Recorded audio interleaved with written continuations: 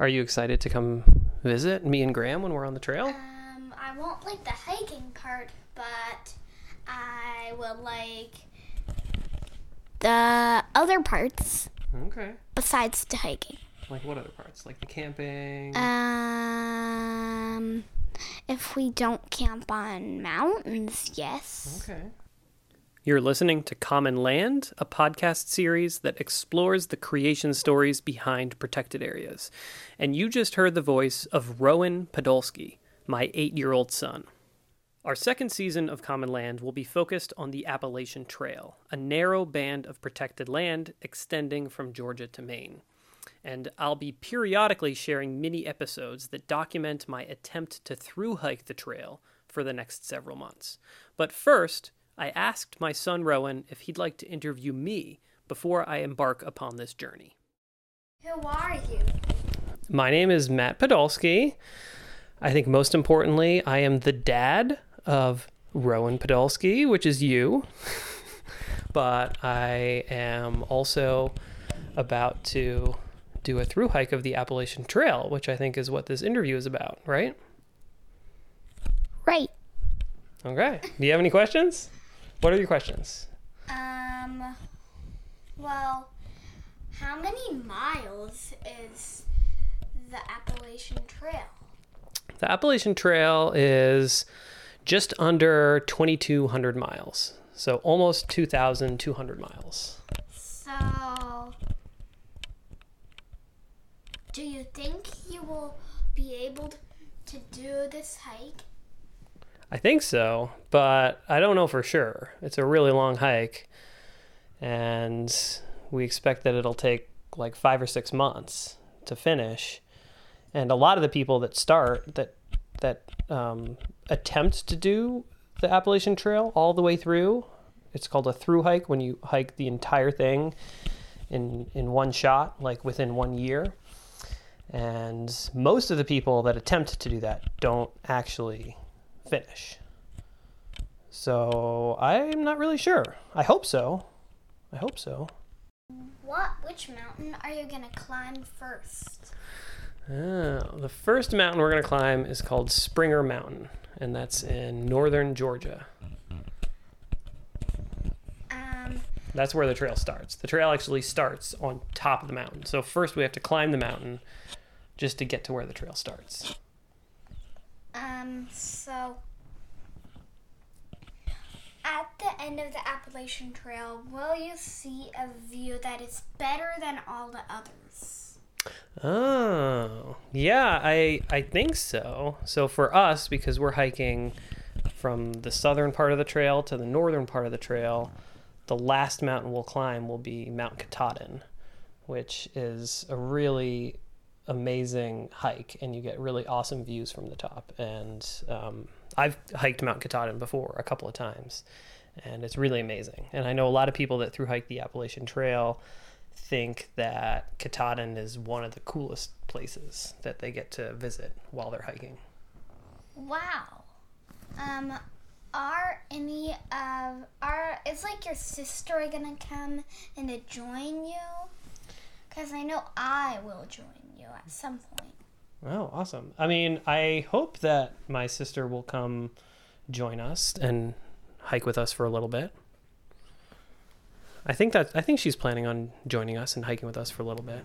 I'm not sure if she's going to camp with us, but I think she'll definitely hike with us for a little bit. Cool. Well, what is your favorite part about the Appalachian Trail? Oh man, I don't know. I haven't done it yet, so I'm sure that my answer will be different once we finish. But I have hiked part of the Appalachian Trail before. And one of the things that I like most about doing a really long hike like that is that it's sort of like, gosh, I don't know how to explain this. It's like when you wake up in the morning,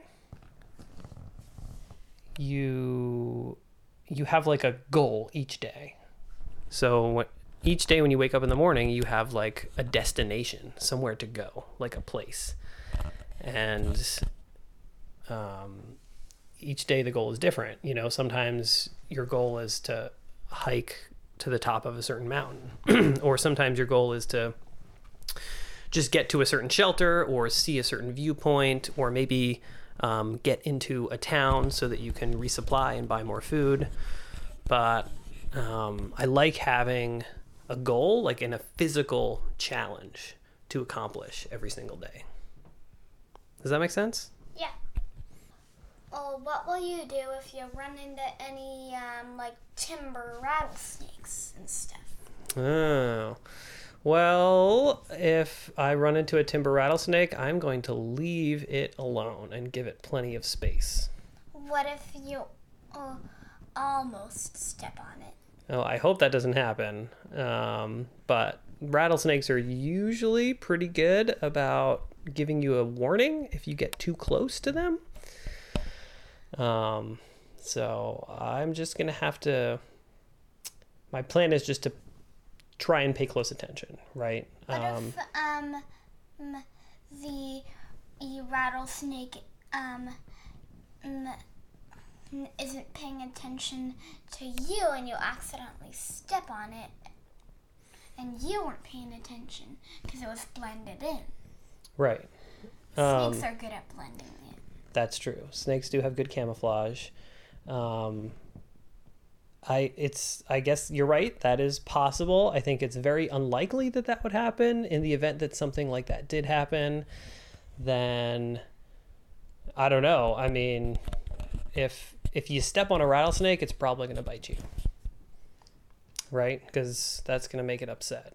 So like in a worst case scenario where something like that happened and you got bit by a rattlesnake, you would just hike to the closest road and go into a town and go see a doctor as soon as you could.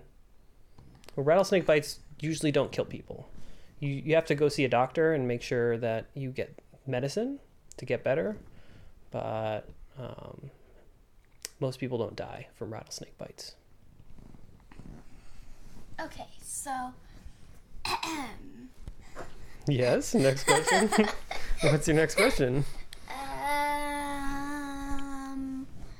Will you come across any rocks? Lots and lots and lots of rocks. Yes, we will be hiking across and over so many rocks that we won't even be able to count all of the rocks. What is your favorite type of rattlesnake? Oh, my favorite type of rattlesnake? I don't know. I mean, timber rattlesnakes are really cool, and I got to see one once a long time ago in New York. But I also, like, I think I was telling you this story yesterday. Yes, you about were. I was telling you about the rattlesnake that I saw in the Grand Canyon. Yeah. And that was the most intense rattlesnake experience I had because I wasn't paying close enough attention. And I came really close to stepping on one, and it was a pretty good size rattlesnake.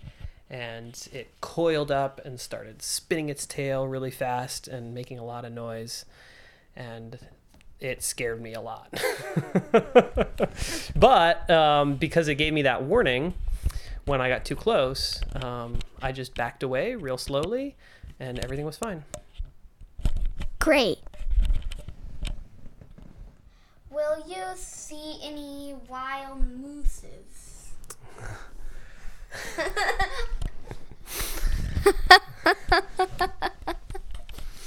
I hope that we'll see some moose. There aren't any moose in the southern part of the trail, so you don't see moose until you get to like New Hampshire or Maine, or you're not within the range of the moose until you get to New Hampshire and Maine. And I have seen moose before in Maine and in New Hampshire, so I hope that we'll see some moose, but I'm not 100% sure. That's great. The end. That's it? That's all your questions? No more? No more.